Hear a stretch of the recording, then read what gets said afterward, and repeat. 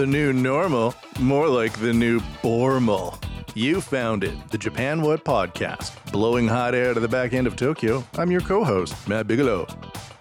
And I'm Tom Molesky. We bring you the inner workings of Japan with an outsider's perspective and zero insight. Zero insight guaranteed, my friends. You know, it's always a bit, I'm so used to saying that with the music in the background, that the way we arrange it now, we're doing it in silence, and I'm always a bit like, when do I come in? When do I come in? Yep. Well, I settle that in the post-production, which I do immediately after. Yes, and you do an excellent job of it. It just, doing it to dead air is interesting. I know. It feels like a fake in a way. Yeah, there's more adrenaline when you hear the music. You're like, all right, we're ready to start. Yeah, let's go. I'm in podcast mode. All right. So I think we're going to start off this show with a little music from the live house scene in Tokyo. We have a great band called Tessamerico. Judge for yourself.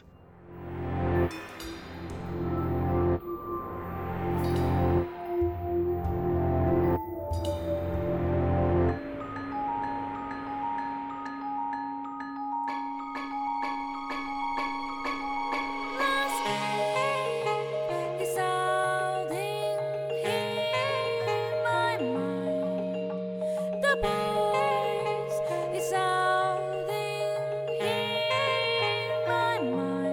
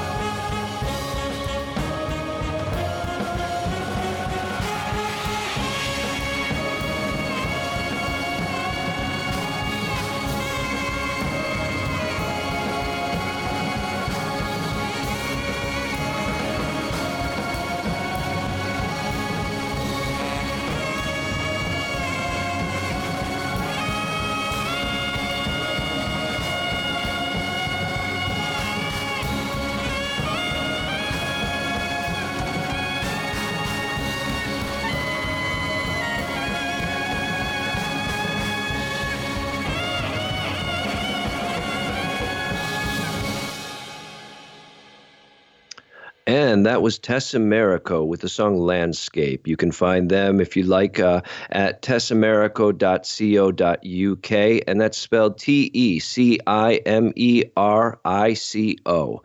Very interesting band. Very and a lot different from a lot of the types of music that we've been playing so far, I think.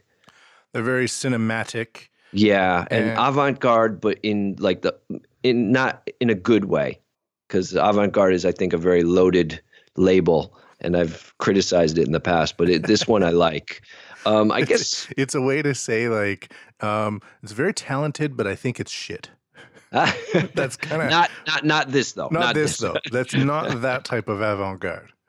Yeah, well, there's definitely a little bit of shoegaze, I think, in there too, and I guess they also consider post-rock, I think.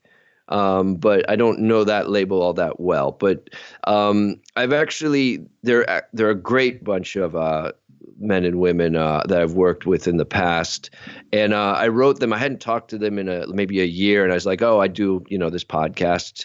Do you mind if I play your song?" And they're like, "Of course, go ahead. Oh, absolutely." They were like so nice about everything. And I worked with struggling, man.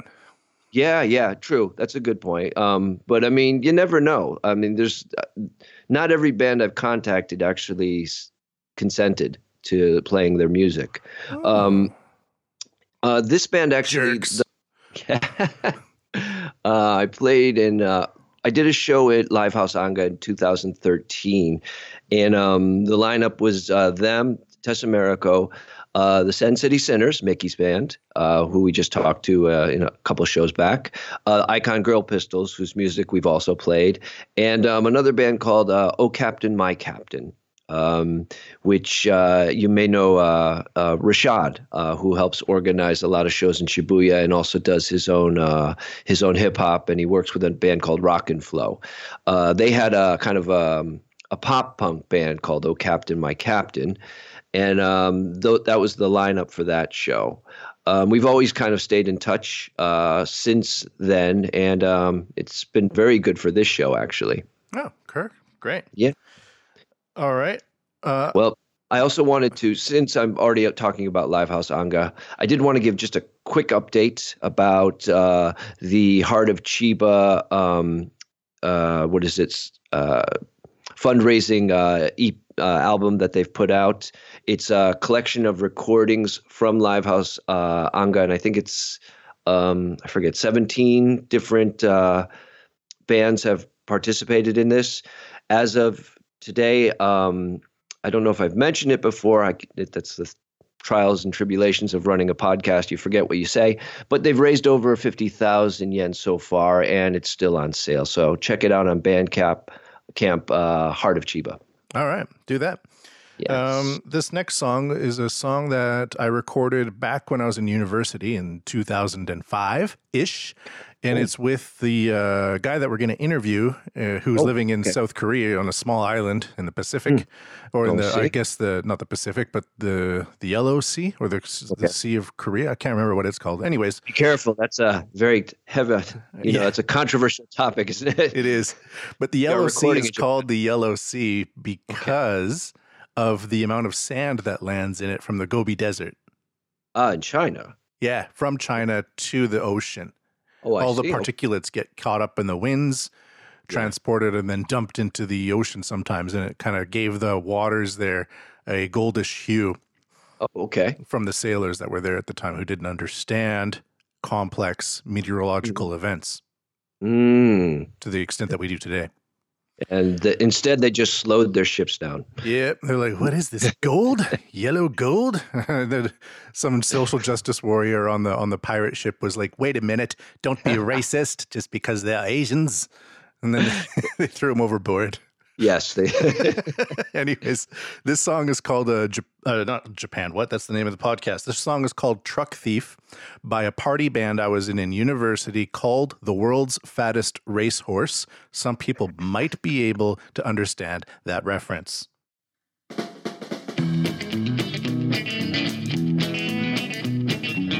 She took my truck and she stole my dreams. She broke my heart and left me without any full gasoline. She's beautiful, yeah. more can I say? Yeah. She took my dog and she got him drunk. She turned my dog into an alcoholic punk. She's beautiful. Yeah. What more can I say? Yeah. And I'm going crazy. I'm going crazy thinking about you. Yeah. And I'm just holding on to that one day. But I'll be over you. She took my heart. She ran around. She crushed it underneath her foot and she smeared it across the ground. She's beautiful. Yeah. What more can I say? Yeah. And I'm going crazy. I'm going crazy thinking about you. Yeah.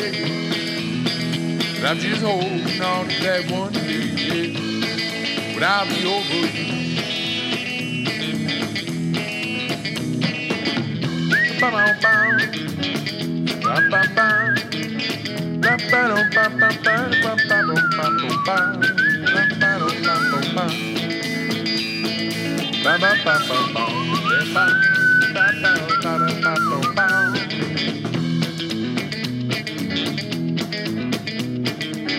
She took my truck, stole my dreams. She broke my heart and left me without any full gasoline. She's beautiful. What more can I say?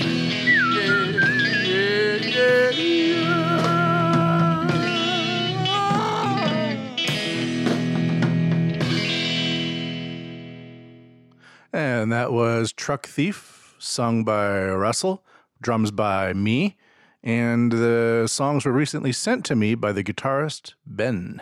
There we go. So we're going to be interviewing the singer from this. Yep. I like his voice. I like it a lot. Yeah, he's also a drummer. Oh, okay. Yeah, we had that very similar thing going on for a while. For those of you who don't get the reference, what is the name of the title of the band about? The World's Fattest Racehorse. I love that name. That's why I'm asking. It's a Simpsons reference. Oh, okay. Nice. Of a racehorse called the World's Fattest Racehorse.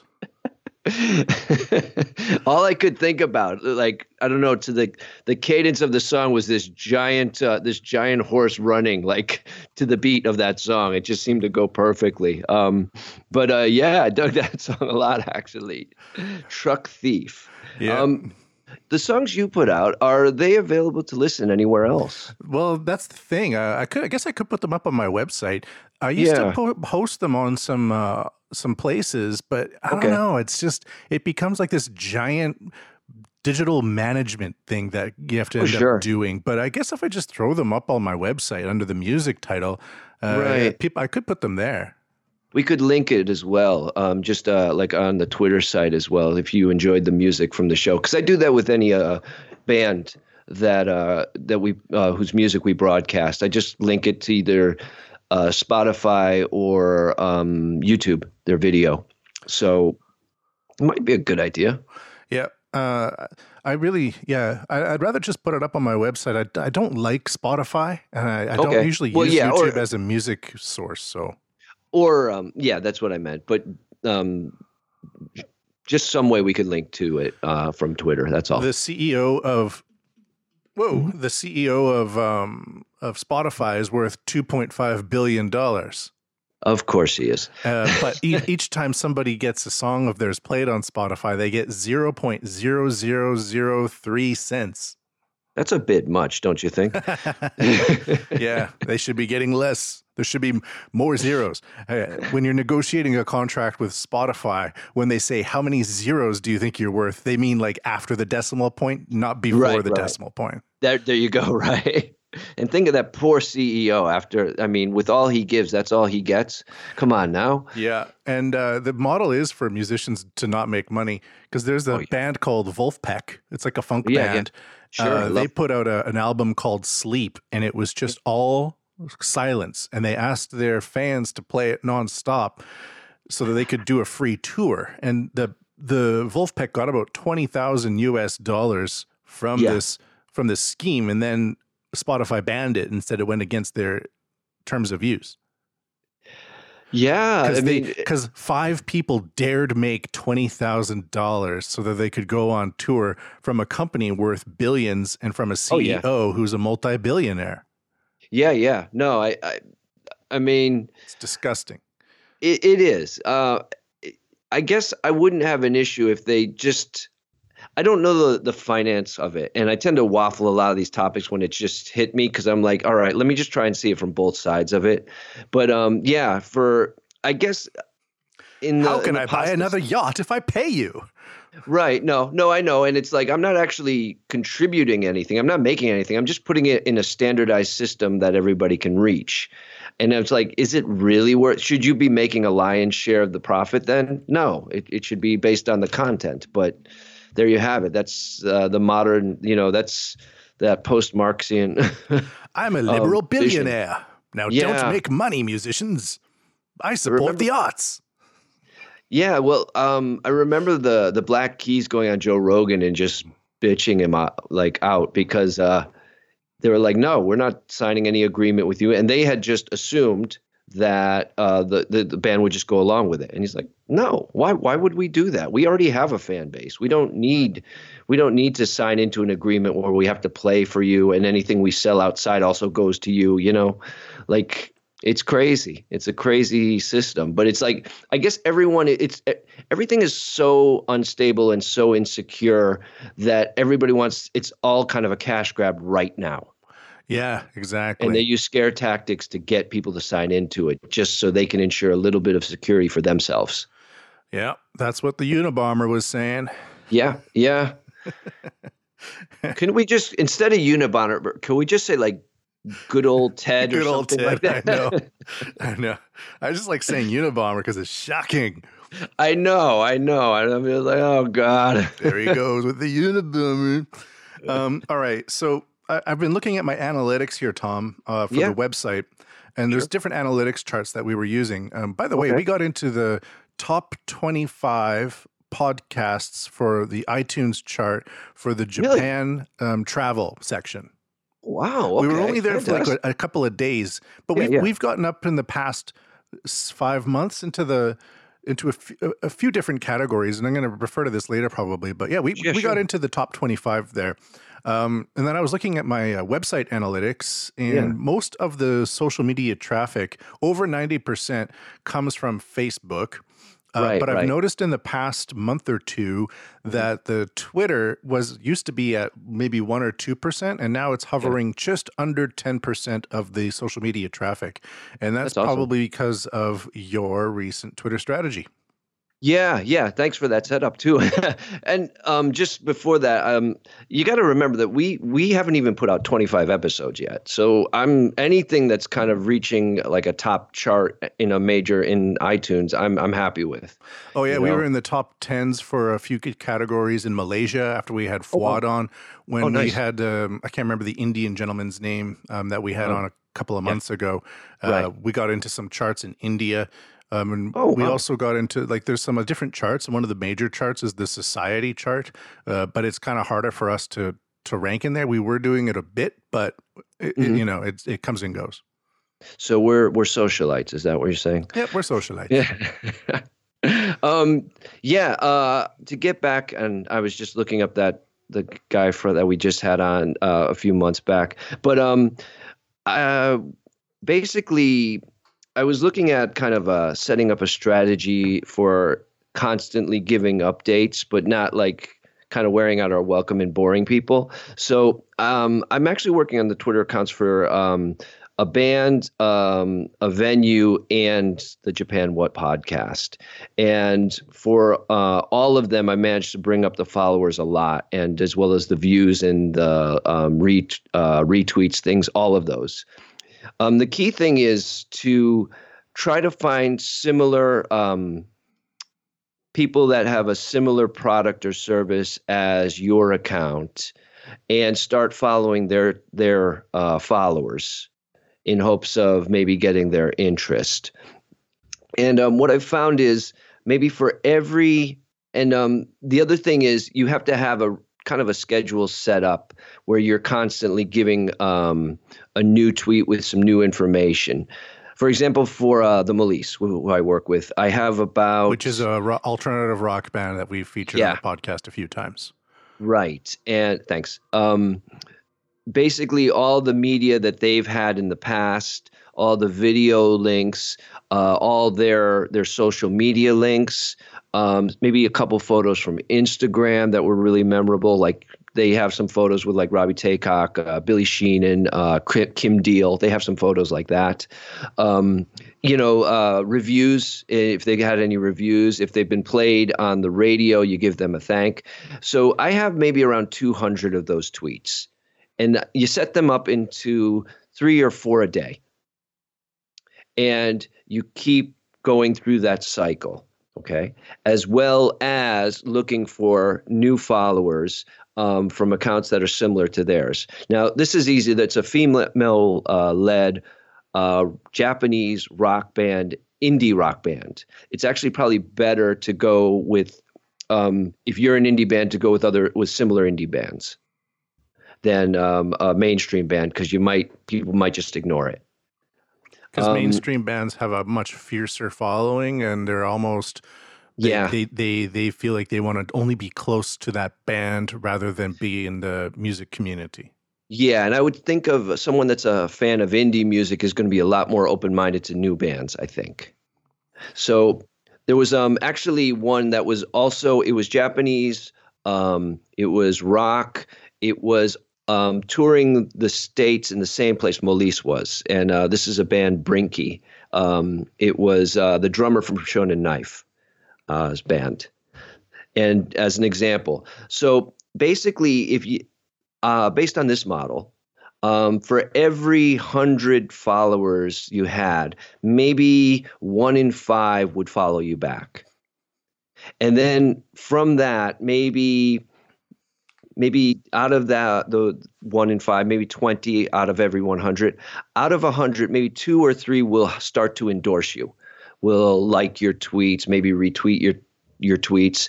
And then I would say maybe 1 out of every 200 will become like an advocate. They will start, maybe, for example, they will start posting their own tweets with your account name. And saying this is good music. And then maybe 1 in every 500 I found is somebody that has their own miniature like media account that they could feature you in. For example, a reaction video. So far, since I've started doing this, I've had 4 people contact me, or 3 of them were doing reaction videos, and 1 of them was a college radio station.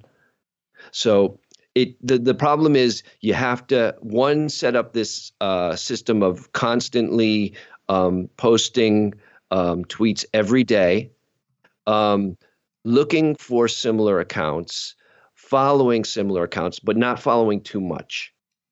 Okay? Because if you follow too much, then you get blocked, because you're exceeding a certain limit. So if you continually do that and then respond to everyone who follows you back with a message and a link, then you'll start to see some headway, some noticeable headway after maybe a month. It's basically like leafleting a parking lot full of cars with a discount voucher. Right. And but now imagine each car, you can kind of read what they might be buying. Right, so you got more insight. A little bit more. Bit more. So you don't have to go up to the soccer mom and put in a leaflet if it's not related to anything soccer or moms. Right, exactly. Oh, okay. Exactly. So you can you can find what you're looking for more easily. That's interesting. So there's more insight. Is that what you're saying? Well, yeah. Oh my God, Tom. Excuse me. Sorry. Forgive me. It's a faux pas. I'll never let happen again. I'm blaming this on Twitter, not you. But for you, like maybe look at some foreign bands in Japan, and it more towards the rock side. Start looking at the followers for those people and start following them. That would be a good move. That's an interesting point. Yeah. You can do it. You can just kind of like randomly just take any account and start following followers, but that probably won't get you very far. You got to find the right followers to follow. Yeah. Yeah. Or, and I guess if you're kind of targeting a band with their followers, if you keep going back to that band's Twitter, you're going to see which people are retweeting and liking and commenting on that band's Twitter feed more than others. Yeah, so that's true. You can maybe find active users within a band's follow list. Yeah. I know this sometimes might even sound a little like, oh, I don't know. Am I stealing? You're not stealing anybody's followers, number one. All you're doing is reaching out and connecting with them. And that's a very normal strategy for everyone. There was one other account I found that was called J Music Indie, I think. It was just indie. It was a fan Twitter account for indie bands in Japan. And that was a gold mine. Interesting. Yeah. Huh. So it's I mean, if you have the discipline to kind of set up a schedule think about it. Think of everybody that's given an article to you or taken a video of your band, your music videos. If you can be disciplined enough to kind of set them up and set up a schedule, then you're more than halfway there. Yep, and people are always just wasting time on social media anyways. This just means that you're doing something with that time instead of just scrolling with your fingers. Yeah, some people just don't know. You kind of need to present a structure to them, and then once then they'll get the hang of it, and then they'll understand and take it wherever. But sometimes it's just hard to find the first step of where to go. All right. Yeah. Before we get into the call-in guest here, I just want to say something to anybody listening. Please retweet us or like us or follow us and give us a comment, give us 5 stars. We are an English-based podcast in Japan, which means that we are always fighting against the algorithms because the algorithms here are trained on corporate Japanese accounts more so than anything due to the nature of Japan. So anything that the listeners can do to leave a comment, and we're getting on a lot of RSS feeds these days, so it doesn't matter where you're listening to this, if it's on Stitcher, iTunes, or some sort of rogue Russian account, just post a link somewhere and it just or comment, get us some comments. It really helps. As always, we thank you for your support. Okay, well, my friend Russ, who was on the song we just listened to, has just released a new EP with a new band he is working with. Why don't we go to him to see what he's saying? Sounds fantastic. Here we go.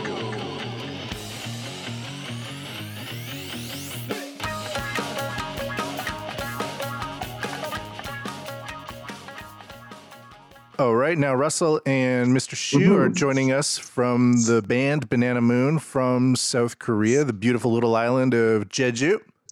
Welcome to the show. Thank you for being on. Thanks, Matt. All right, we got 4 people, and we're all remote, so we got to try not to talk over each other. Okay. Which is fine. It's understandable. So what is Banana Moon, and what do you guys do? Well, Banana Moon is, like you said, it's a rock band out of Jeju, a little island called Jeju in South Korea.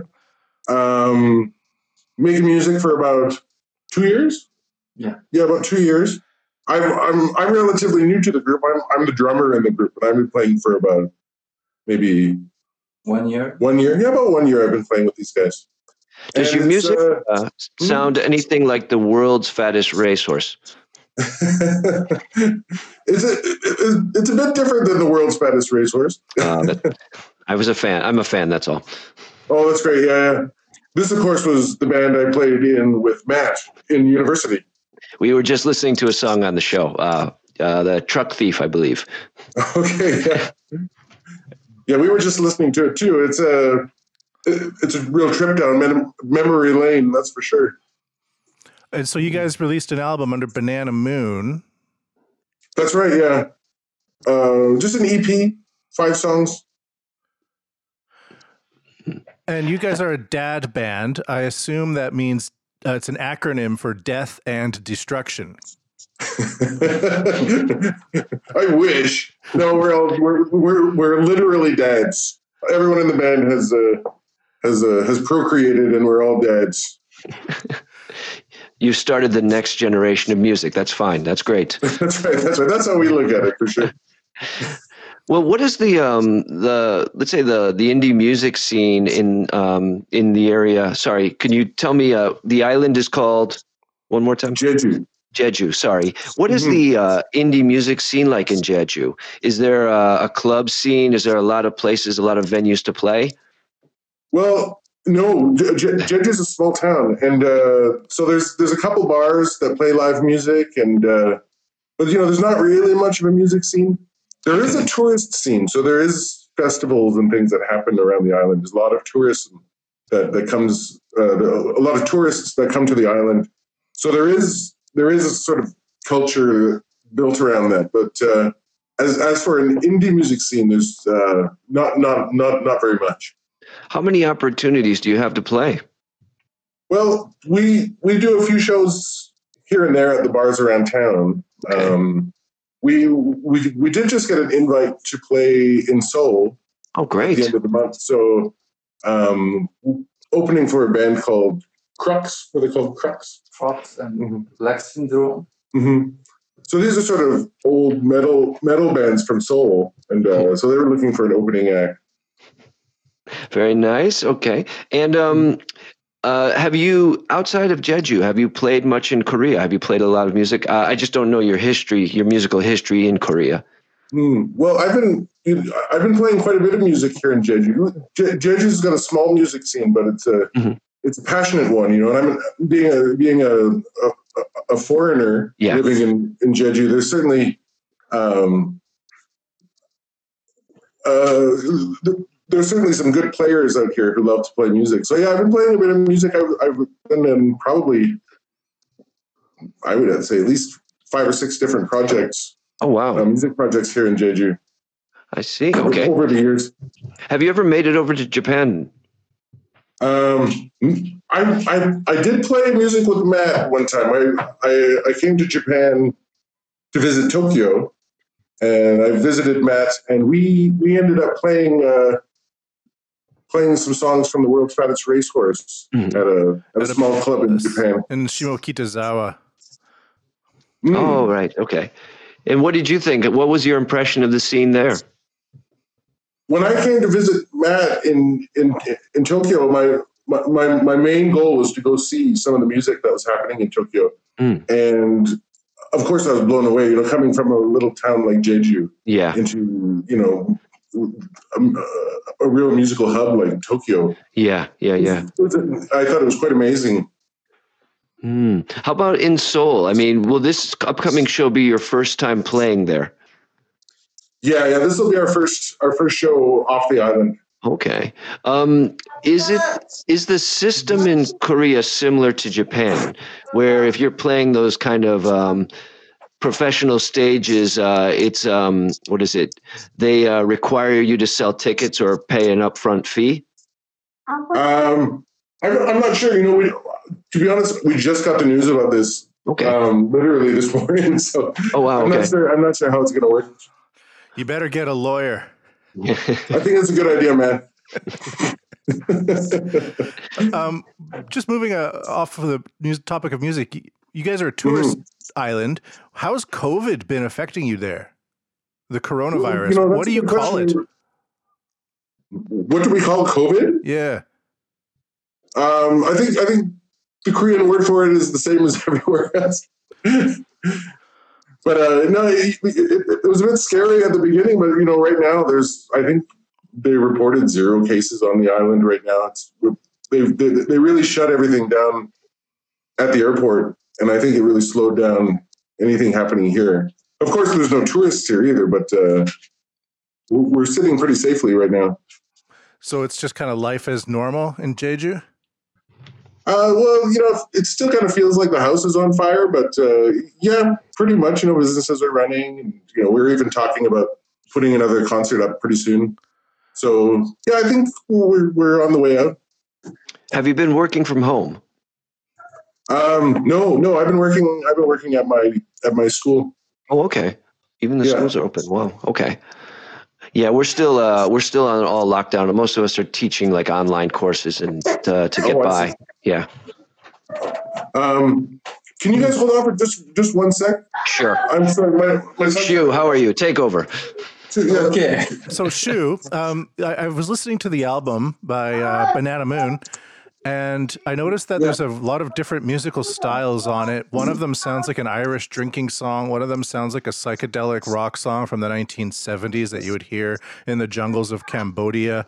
How did you get involved in writing songs like rock songs? And you're taking different styles that kind of most people who come from the West would either choose Irish style of music or a psychedelic music, but wouldn't do both.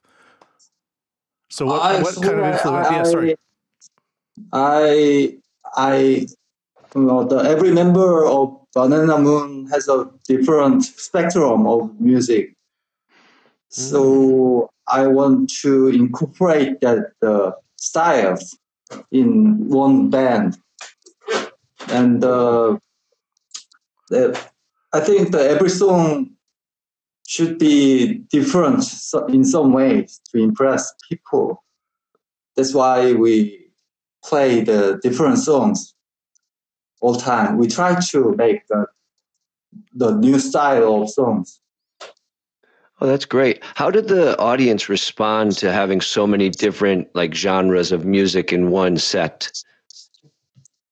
Mainly the older people like the blues style, and the young people like the modern rock or alternative rock style. Some people like the folk music, like the Irish folk music.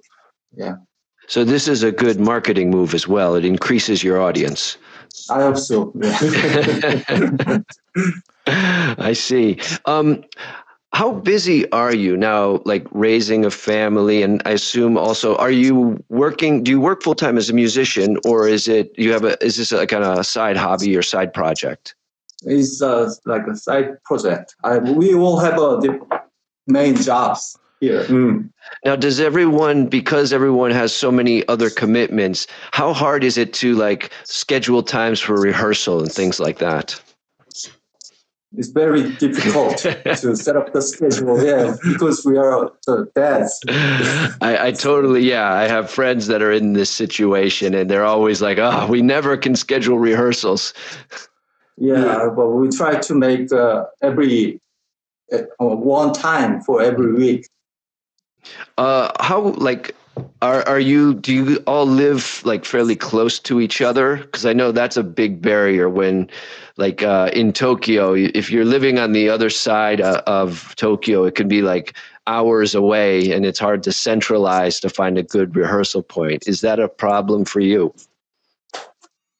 It is for our singer. He lives in a small town on the south end of the island, so he has to commute, but the rest of us live pretty close to where we practice. Oh, okay. Awesome. Do you guys practice in a studio, or do you guys jam out in a garage or something like that? Because you guys are in the middle of this island in the ocean. Actually, we're pretty lucky. We've got, Shu's job has a little music studio in it. So like a little, not a studio, but like a music practice room. That's all set up, and it's all got acoustics and drums and amps and all that kind of stuff. So, we got really lucky with the jam space. It's perfect. That sounds great. It's almost like it was meant to happen. That's destiny. That's what I thought when I joined the band. I was like, this is great. There's a drum set waiting for me. This is great. And the day of the first rehearsal, the moon turned a banana yellow. Oh, wonderful. So what is your hopes for the band? Let's say maybe for this show coming up in Seoul, do you hope to maybe get more shows in bigger cities, perhaps even a city tour or something like that?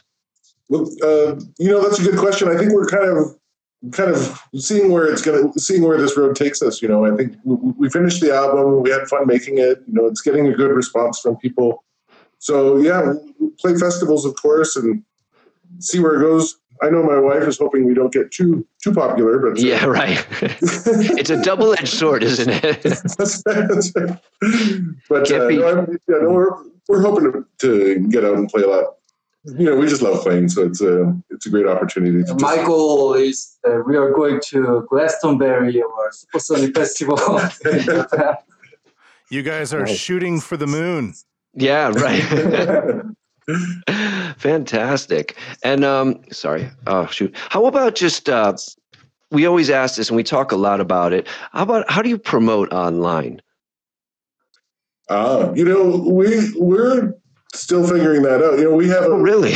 We have a Facebook page and things like that. And I think living in Jeju, it's a pretty small scene. So if there's a show, it's not hard to spread the word around. That's for sure. So it's not posters and stuff like that. It's more word of mouth. And so the show, Facebook invitation. Our singer has a good connection with the musicians in Korea, so we try to promote through the human connections. Okay, so it's all word of mouth. That's how maybe you got the show in Seoul. Oh, okay. And fantastic. So, just think if you can do this well with no social media, imagine once you get on social media, I mean, you're going to own the world. Yeah, we've got a Facebook page, and, maybe we can make a website or something. I'm not sure. We're kind of feeling our way into this. All right. What type of social media is popular in South Korea? There's one called KakaoTalk. Talk. Yeah, you heard of it? That's Chinese, isn't it? I'm not sure, to be honest. No, it's Korean. Oh, it's Korean. I'm sorry. It's Korean. Yeah, and this this is the main one, that's for sure. What was the name of it again? Facebook and Instagram is famous here. Oh, sorry. I actually missed the name of that social media site. Could you say that one more time? Facebook and Instagram is famous here. Okay, and the Korean one, what is that? KakaoTalk. Kakao. Okay. Yeah. All right. So where can people find your music?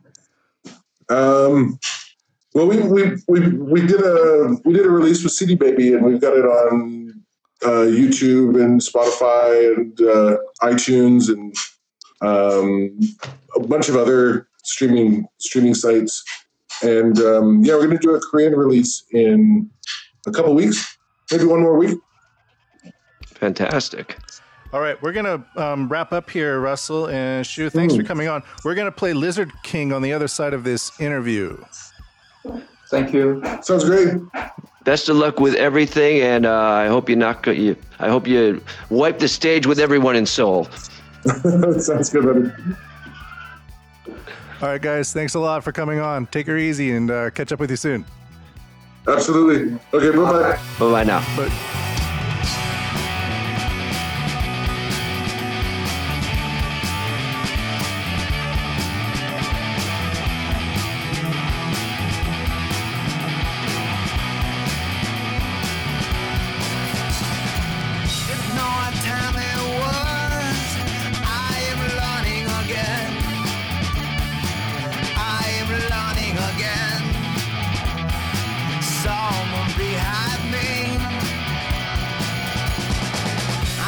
Standing out front door, I saw what it is.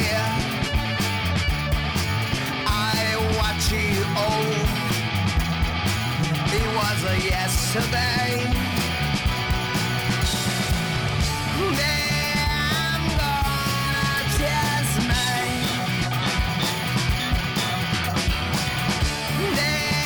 I'm gonna show me.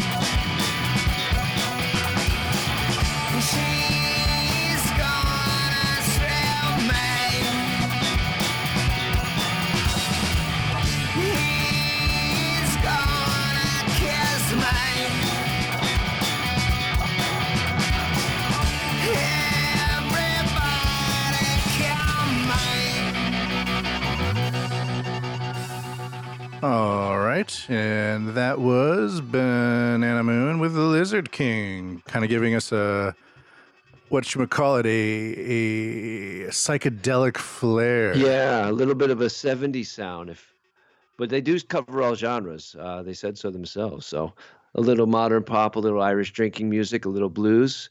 I think there's something for everyone in their band. Definitely. Yeah, the connection was a bit rough there. Sorry, guys, if it didn't come out too smooth. I mean, it's all part of the game, right? It is what it is.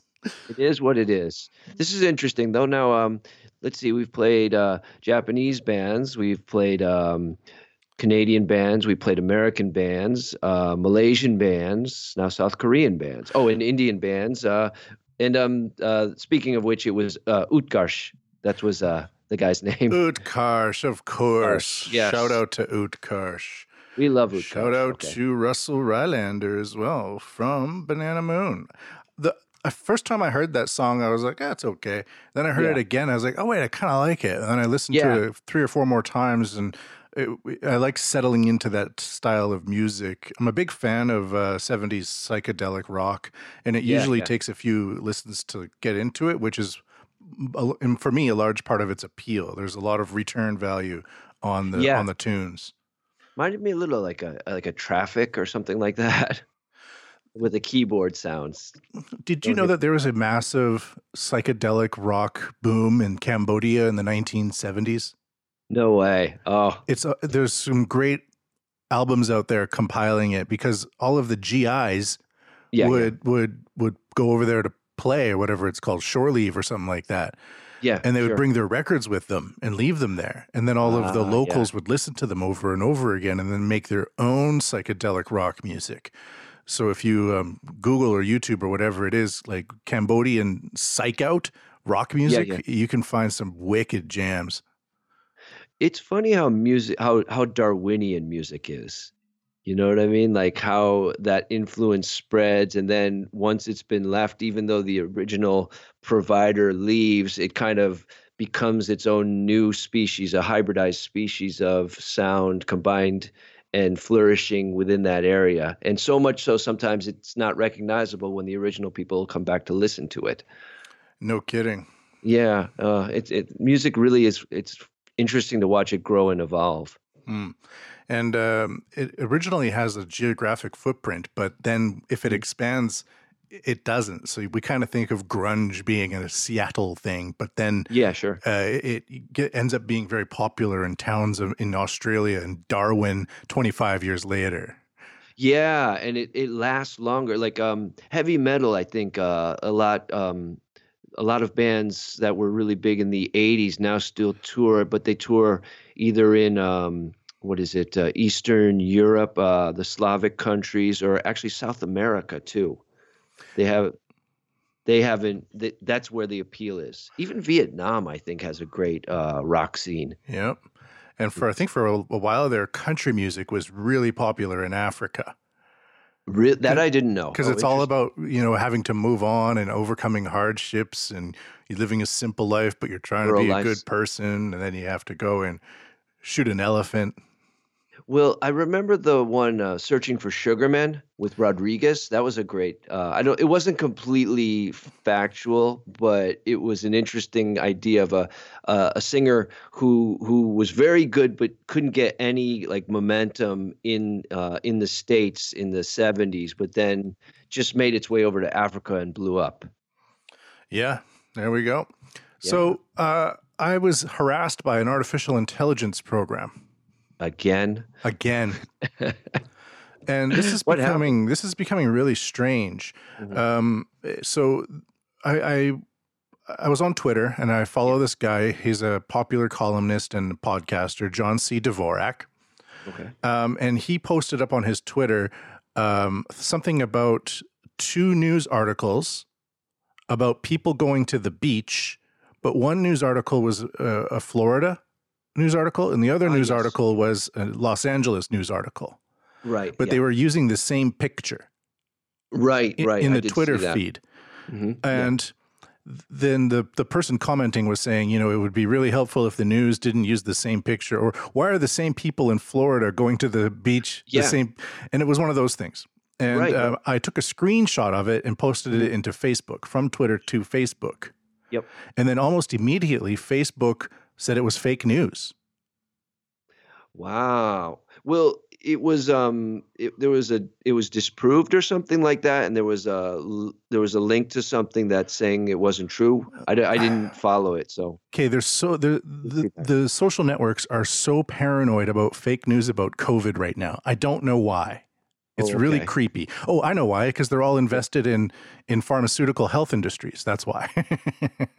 And so basically, what happened was there's this group called PolitiFact run by the Poynter Institute. Okay. And they are in charge of deciding what is fake news and what is not fake news. Okay. So PolitiFact says, actually, this is fake news because if you go to the website of each individual newspaper, the one from Florida and the one from Los Angeles, it will the picture will be different. Oh, so they're using different pictures on the website, but social media will use algorithms to input different headlines or different pictures into the feed. Really? Because of appropriacy, but also because of image size. And resolution. Right. So there might have been like an open picture of a bunch of people walking on the beach, and the in the picture might be Americans, beach, walking, and there might be some taglines in it. And then the AI that chooses the picture for the Twitter feeds or the social media feeds will use that image. Okay. But when you go to the websites, it will be a different image. So not the original publishers, at least. That's right. Okay. So then the AI will say that's fake news. And this is what PolitiFact says. So I clicked on the reason why. So it says Facebook says this is fake news, and you scroll to the bottom of the image and you can click on a link telling you why it's fake news. And it takes you to a page called PolitiFact, run by a group called the Poynter Institute, and it has all of this crazy information that's factual but not really useful. Like the original photograph was taken on 10:44 a.m. at the 13th of August of 2019, and then it's true, but it's not useful. And then at the very bottom of the PolitiFact Poynter Institute website that links to this reason why it's fake news, this is what PolitiFact says. Sometimes when a link to a news story is shared on Facebook, the platform erroneously uses another image from that web page as the share image. So Facebook was denying it because of Facebook. That's right. And listen to this. This is the reason PolitiFact is saying it's fake news. It says, fact checked false. A website glitch is fueling a conspiracy theory about coronavirus coverage. It's real, but it's fake because something checked it and said it was fake because it was fake, but it was real.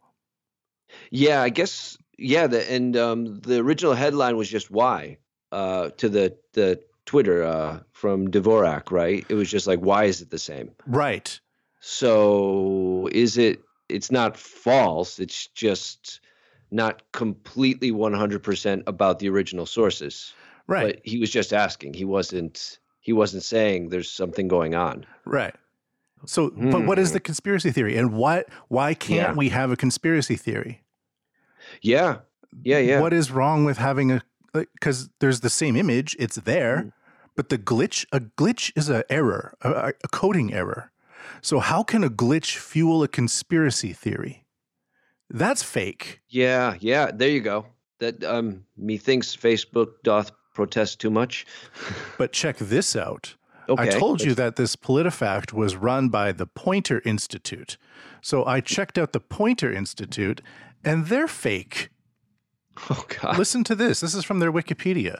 In 2019, Poynter used various fake news databases from Annenberg Public Policy Center, Memorac, and Snopes to compile a list of over 515 news websites that it labeled as unreliable. Poynter called on advertisers to blacklist the sites on the list. Oh, wow. The list included conservative news websites such as the Washington Examiner, the Washington Free Beacon, and the Daily Signal. After backlash, Poynter retracted the list, citing, quote, weaknesses in the methodology, unquote.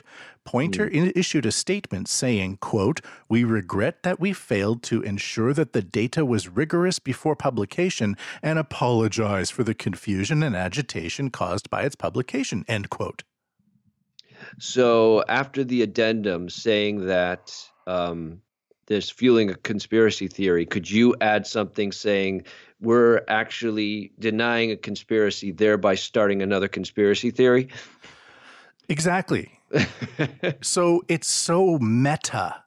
Yeah, it really is. It's and I know the reason why this automation thing happened, because what I'm assuming is that the AI program that put in the same picture into different news feeds was using labels, like I mentioned. This is beach Americans walking, boom, boom. Yeah. It didn't say Florida and Los Angeles, but the website, the AI that checked for the fake image is using Pixel. Yeah. So once the image is labeled as fake and put into a pixel recognition, that pixel recognition is turned into code. Right. And so when I put up the picture, it was able to match the pixelation of what I published to the code labeling it as fake news and automatically sent it down the memory hole. Oh, okay.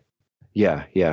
Even though someone just looking at it could see exactly what the story was, you still can't magically transfer that to code the way a human brain would process it. Yeah. Interesting. So weird. So sorry? It's so weird. Yeah. But I thought you got cut off. I'm like, the whole reason the website glitch is fueling a conspiracy theory. Yeah. So that's why I can't share the image.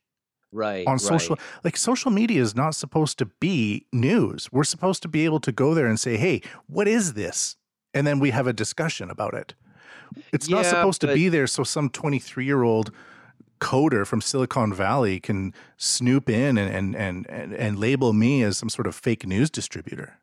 Well, I did see. I mean, the news you did spread it, and it was visible to everyone because I saw that.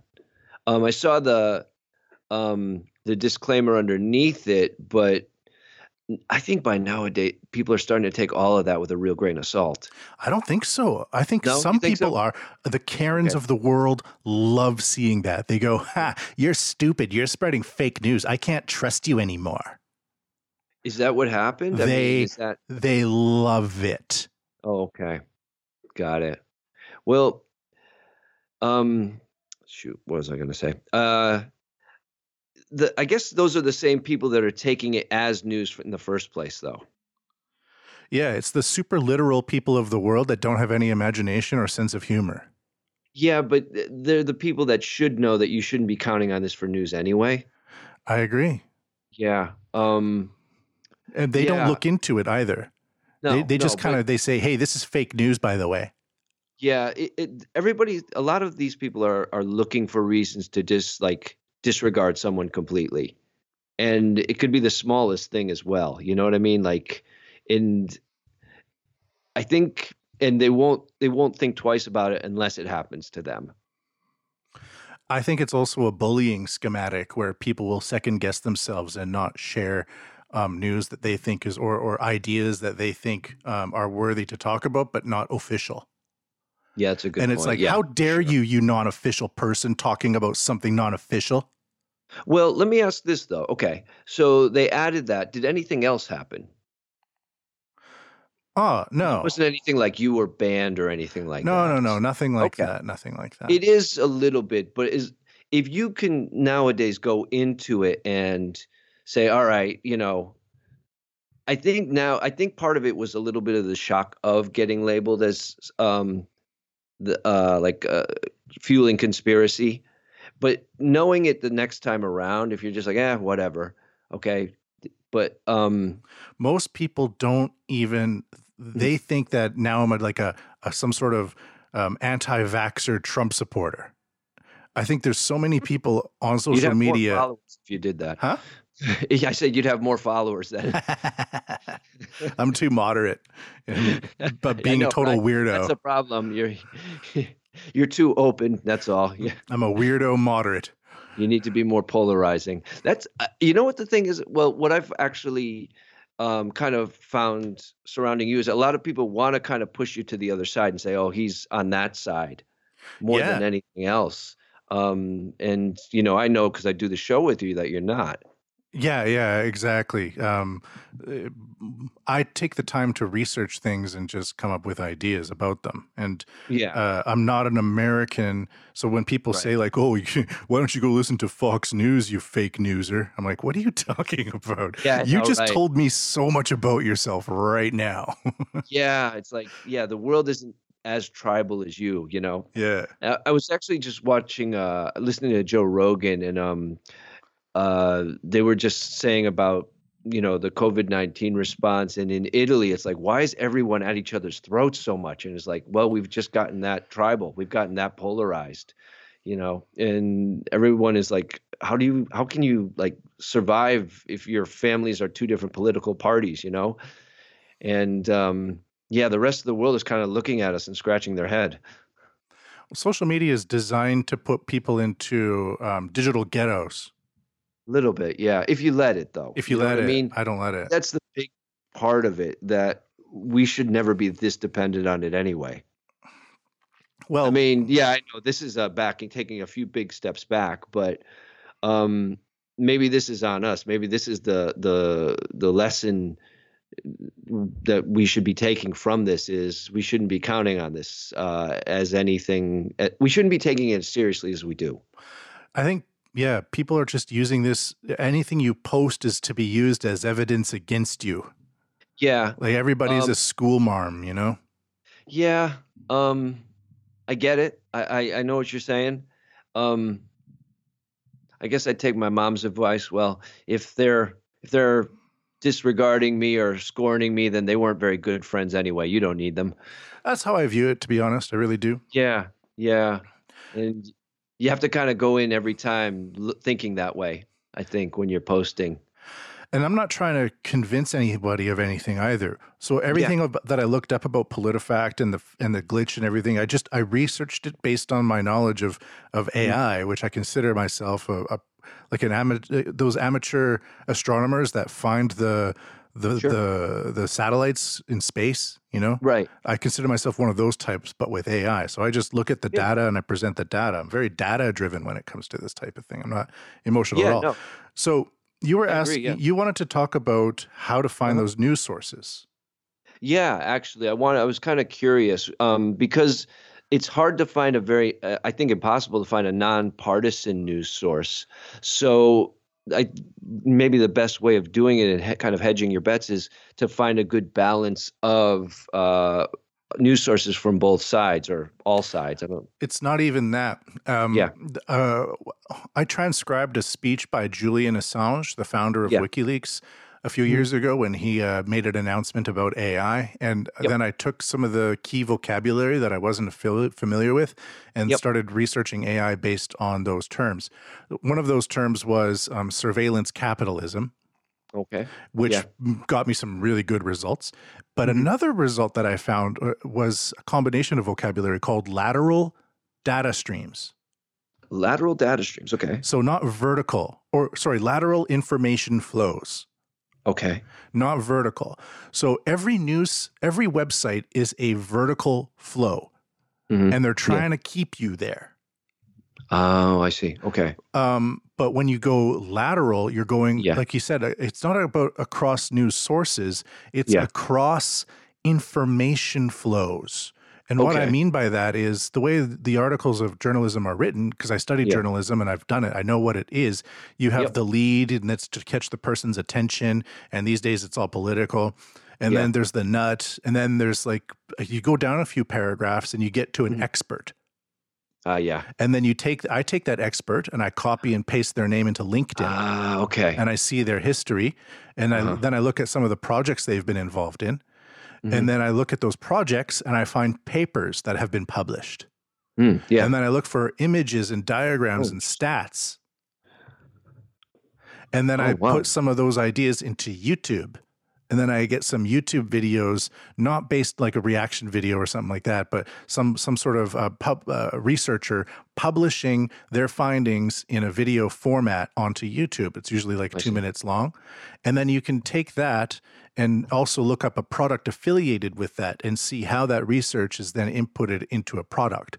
So you kind of, it's like rabbit holing, I guess you can say. Yeah. I could take like a day just for an article, I think. But it's really interesting. It's actually very fast because you're not reading an article. You're looking for names, numbers, company names, and you just copy and paste those into a few different fields, and you can begin to amalgamate the data. And suddenly, instead of having people's opinions in your mind, you have names, dates, data, numbers, papers, publications, reason for the publications, co-authors. Yeah. And then you can see what's going on behind the scenes that way. That's how I research. I see. And where is the first go-to? Does it matter if you're going through this process? Does it matter where you get the original news source? Doesn't matter. Every news source gets all of their information from the same place. Then they shoehorn their bias into that. I see. Then they put the agenda in. So there was when I was working for the telecom company, they have a robotics division as well.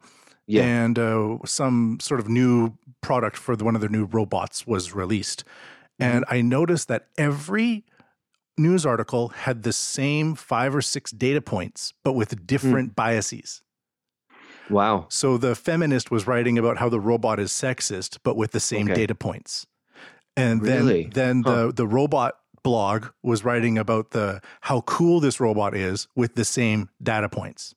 And then the standard tech release from a international newspaper would just write about it from very technically. And then in a podcast, somebody might talk about what this new robot can do with the same data points. So there's data points get released into the system, and then based on how people bias themselves or search for their bias agreement, they then get those websites and that information. Yeah. But the data points within those are always the same. So it doesn't matter where you go or what you do. It could be. So you always kind of distill it to the real information. Well, for me, the news article is garbage, and it's the first page. It's the first access point to information that I find beyond that. Okay. Because it's called lateral information flows. Yeah. And that's the way that these that's the way AI works to find a whole bunch of websites. It doesn't give you one website and then you choose the website you want. But with Google and other websites focusing on ephemeral experiences, which means untraceable, they're now trying to influence your psychology through mapping your psychological background. Oh, wow. So you're basically getting targeted. Yeah. So to remove the target, you use the lateral information flow. You've sold me. I'm definitely gonna look at every article I read with a little more skepticism. Yeah. You can skip the first 3 paragraphs and just look for business names, company names, product names, some data, like 25% increase of whatever, and then you copy and paste that. Okay. That's how I do it. It does take a bit longer, but then I'm not just being shoehorned bias, because everybody is getting so much AI, algorithmically driven, psychologically mapped biases shoehorned into their brains every day in order to create experiences that instead of giving people real information, it gives them hyper emotive response patterns. To be really simple, it makes them think like they're the good guys. Yeah, exactly. And everyone else is the bad guy kind of thing. Yeah. You get your information from there. Well, I get my information from here. Yeah. Those 2 places get their information from the same place. Yeah. Do you, let me ask you, when, from now, would you instead of just like reposting an article, will you post more sources to go along with it to kind of show that you're not just trying to push your agenda? Well, I don't really have an agenda. Usually when I post something, it's because there's some sort of content inside of the article that I think is interesting. And I might come back to it personally later because it's so hard to keep track of interesting things you find on the internet these days. Well, I think if you had I don't know if it's worth your time too. That's the other thing. But if you do post more sources with it, it's a lot harder for people to just write you off. Well, I don't really care if people write me off so much anymore. It's not really. I'm not a normie. So all of these people that are writing me off, they're people that I'm not sure I want their energy around me anyways. Okay. But I do try to avoid posting polarizing things because it just then wastes my time. And then sure. There's people are just so willing to label somebody as an alt-right Nazi sympathizer. Yeah. But then that could have really serious effects on my life. Right. Yeah. So I'm very careful not to post sources from polarizing news I got you. websites. Yeah, that's true too, though. Yeah. But if I do find it from a polarizing news site, because for me, like people will say, "Oh, Fox News leads to conspiracy theories." Well, Fox News is just a channel on TV, bro. Yeah. It's a source of conspiracy theory. So I'd never go to Fox News, by the way. But if I find a controversial speaker, if I find something controversial, if I find some information from a controversial site, I'll do what I said before, and I'll input that person's name into a different search engine and find something else they've done from a neutral point of view, and then post that link into Facebook. You've heard it here first. So whenever a story, when you see a story, just remember, it's only the first, after the first 3 paragraphs that the real information comes out. And vertical means they want to keep you there. Right, yeah. So they're trying to keep you there. Like Wikipedia wants to keep you in Wikipedia. Yeah. And Fox News wants to keep you in Fox News. CNN wants to keep you in CNN. So they're trying to keep you in there with those vertical information streams. But by using lateral information streams, you're basically collecting data points. Data points across the board. Yeah. And avoiding the bias altogether. I have to say, I've really changed the way I take news in since doing this podcast. It's really important that we do. Yeah.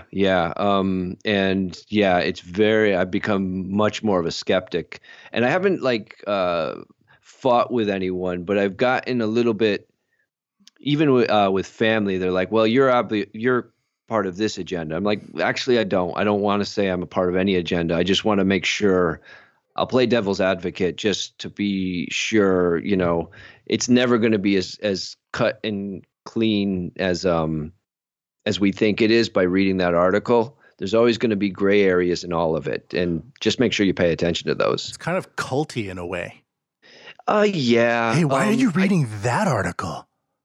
Sometimes I think it's just laziness more than anything too. It's everybody wants to be able to be in the higher moral position, like to be able to kind of say I'm on the side of the right. Not the political right, but the correct, like I'm the one that's thinking more about other people. It's kind of a self-confirmation that you're a good person. It's pretty low resolution as well. Yeah. I agree. I agree with that, but I think it's easy. And I think these days you don't have much time to think about it with everything going on. So this is how people live with themselves more, I think. Could be. Anyways, that's what I do. Yeah. But everyone just, go with that lateral information flow. It's not my idea. It's Julian Assange, and I think he knows something about the news. Yeah.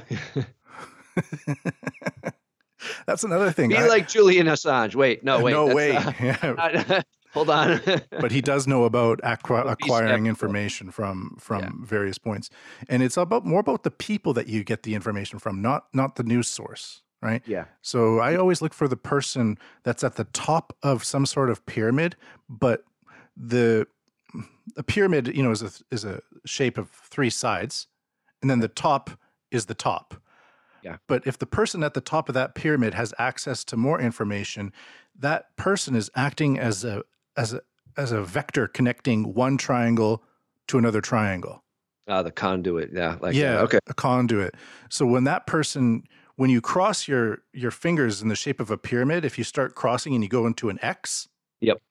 That person that you find that leads into the X, that point is now opening up into another V, and you're at the bottom of a V, and now there's a huge ocean of information from that point. Yeah, but you have to cross over at that one point. Yeah, boom. I gotcha. Yeah. You heard it here first. Pretty crazy, huh? Yeah, absolutely. I'm in a very small boat. Yeah. I'm screaming on an empty beach. Because it's been shut down due to COVID. Due to COVID. All right. I found this interesting news article about a speaker company that makes speakers out of fruit. Okay. Wow. One thing you probably didn't expect to hear today. Speakers out of fruit. Made of a bottle gourd. Its fruit is the size of a basketball. And now the gourd is being harnessed as speakers. It produces superb sound quality with a depth that enhances the music. Takahashi Akira, the president of a car stereo company, came up with the idea after learning that gourds have been used as musical instruments around the world. Gourds have the characteristic of amplifying sound. And that would be a good isolation. Gourds have the ability of amplifying sound. Yeah, that's awesome. I mean, they're biodegradable. Why not? Well, they're not biodegradable because the fruit itself is a giant fruit, and it becomes super hard as a shell. Oh yeah, but it still breaks down. It's not like plastic. Of course, yes, that's exactly. That's what I mean. That's all. Not that it's going to break as soon as you buy. I get you. No. Yeah, not at all. So they drill holes into these giant basketball-sized fruits, put speakers into them, and then put them on tables and things like that. So the ambiance of your room is now totally changed by these fruits that have been redesigned as speakers. That's awesome. And I mean, I imagine it's cheaper too for materials. Oh yeah, it's free. Yeah, pretty much. I mean, that's a way to change your supply chains from China to Japan. Right. Get rid of the plastic factories and go to the farm. Go to gourds. I mean, growing up, everybody had gourds. They're like, take them. Like, I don't want them, Yeah. Yeah. Awesome. That's great. I never would have thought of that. And it makes sense, though, because, I mean, also growing up in music class, there, when we talked about like the origins of music, we did talk about instruments made of gourds. Yep. Everybody knows about gourds, loves gourds, but, repurposing them into products that people can enjoy and promote their shop or whatever through the use of fruits. It's kind of cool. Could that be the title of this one? Gourd Love? Yes. Gourd Love.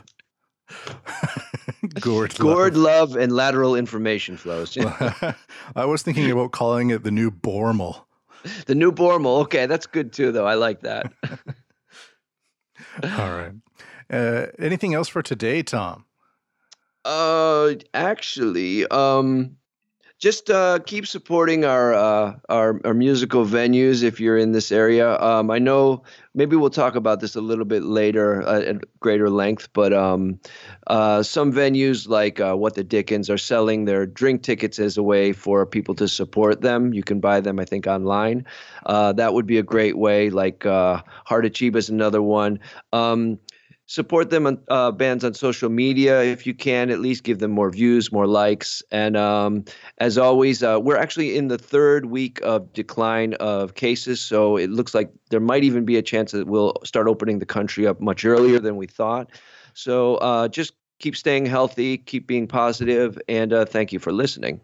All right. Always go to the podcast, MatthewPMBigelow.com. Drive up some traffic there. We have new art every week. I keep wanting to mention that earlier in the podcast, but I always forget. We come over-prepared with a lack of insight. Indeed. Stay safe.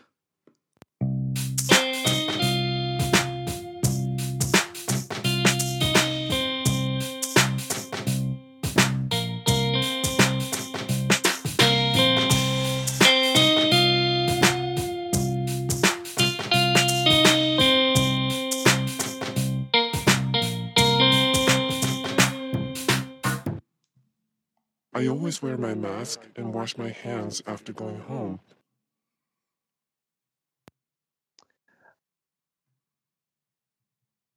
All right.